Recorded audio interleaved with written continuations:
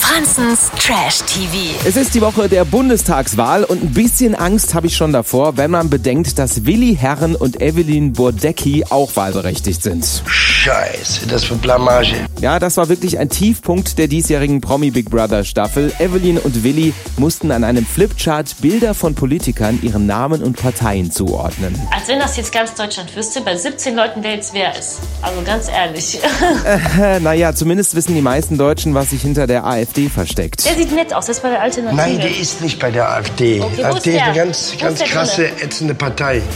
Zum Glück hat Evelyn aber eine zündende Idee. Ich bin richtig gut im Raten. Wir werden nicht alle raten. Ja, aber was soll denn sonst, wenn wir beide nichts wissen? Horst Seehofer. Der Horst ist schon ein älterer Name, also du musst auch nach den Namen gucken. Entweder ist das. Ein Horst ist immer von früher.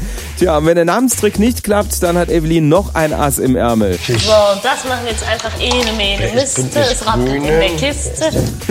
Ergebnis der Rumraterei. Am Ende klebten unter Alexander Gauland von der AfD die beiden Schildchen CSU und Martin Schulz. Und aus Martin Schulz wurde umgekehrt Alexander Gauland von der SPD. Aber egal, wir haben trotzdem 5 Ja, voll gut, komm. Siehst du, wir haben zusammengearbeitet. Ja, da kann man schon mal stolz sein. Nicht. Hat sonst noch jemand was zu sagen, Angie? Meine Damen und Herren, jetzt möchte ich nur noch kurz darauf hinweisen, weil meine Zeit auch so gut wie vorbei ist, dass wir, ja, meine Redezeit hier, das ist ja, mein Gott, wie weit sind wir jetzt eigentlich schon?